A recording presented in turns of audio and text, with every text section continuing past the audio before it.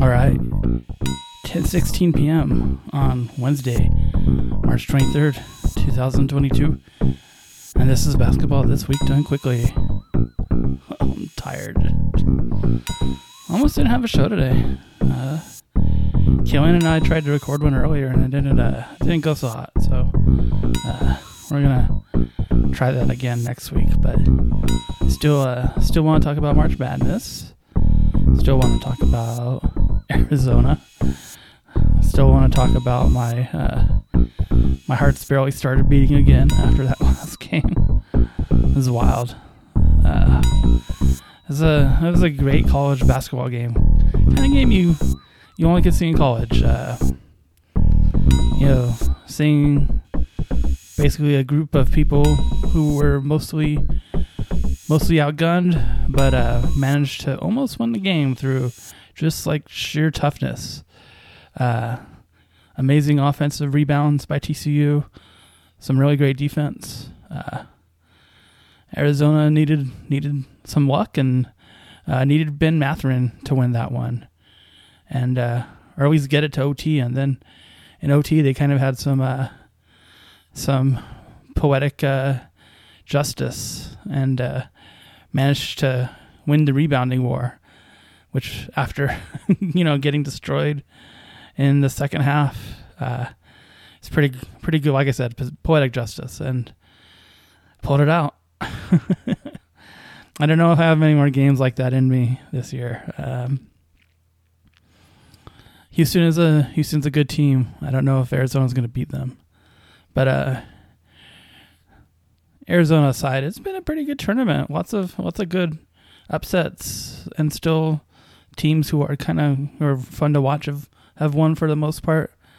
I was kind of bummed Tennessee lost just because they were kind of entertaining. So losing an entertaining team is never good, but most of the other entertaining teams are still in it, or the teams that I find entertaining, at least.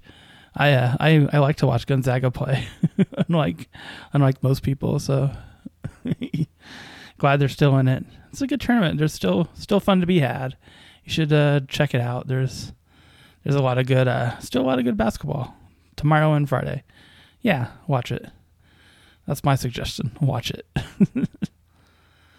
Cool. Well, in the NBA, the big news is probably that New York is going to go ahead and lift the vaccination ban on athletes. They're going to lift the vaccination mandate on athletes. Wouldn't put it past New York to ban vaccinations for athletes, considering the way things are going there. But we'll see. But yeah, Kyrie's gonna be back, and that should help the Nets quite a bit. They've been playing. Of course, they're playing well because Durant is back, of course. But it's good to see Durant play. And of course, the question is still when Simmons will play. I guess to me it's kind of inconsequential, just as long as Durant is back. I think everything else about the Nets is pretty good. I don't worry too much about everything else they have going on as long as Durant's there. Simmons may I think Simmons is going to be back before the season's over, but who can tell? Who can know for sure? They did get beat by Memphis today without Ja, which is always impressive. Memphis, just when Ja doesn't play, the chip on their shoulder becomes like even bigger. So that's always good to see. Always good to see Memphis, just get it done. So yeah, good on Memphis. Congrats to them. I don't know how. Oh yeah, I was talking about the Nets, but yeah. So yeah, order lifted. Kyrie's going to be back.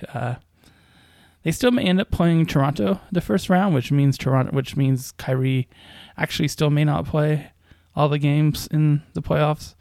I guess we're going to see what happens, but at least that half of the thing is done, right? I say that like it's a positive. It's not a positive. It's bad that this order is getting lifted. It's really bad. That's how they do you, though, right? Like they just keep pretending that nothing is happening and that it's a good thing that the vaccine mandate's being lifted, and eventually it sinks into you too, even if you know it's not. So here we are.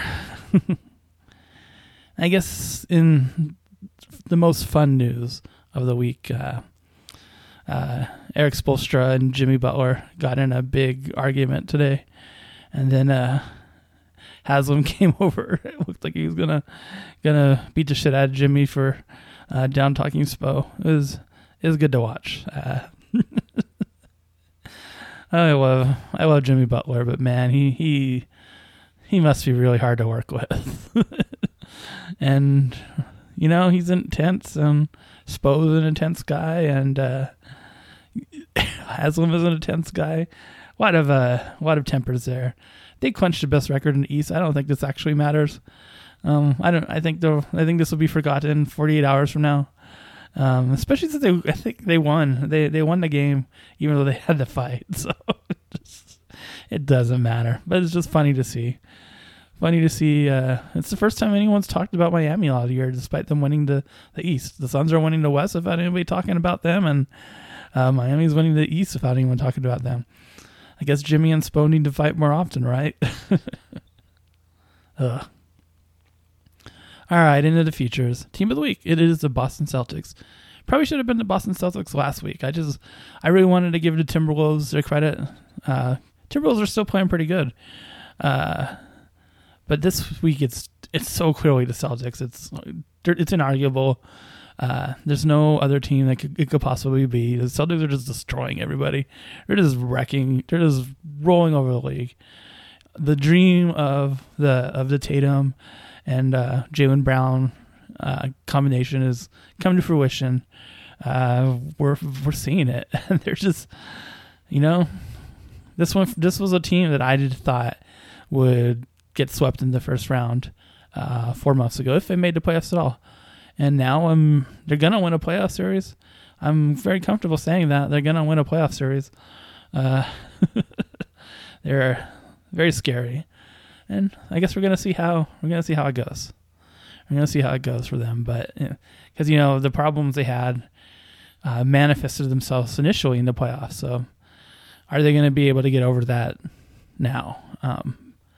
I guess we're just going to have to wait and see. But as far as right now, today, this exact moment, the Boston Celtics are just kicking ass. So give them their flowers. Team of the week for sure.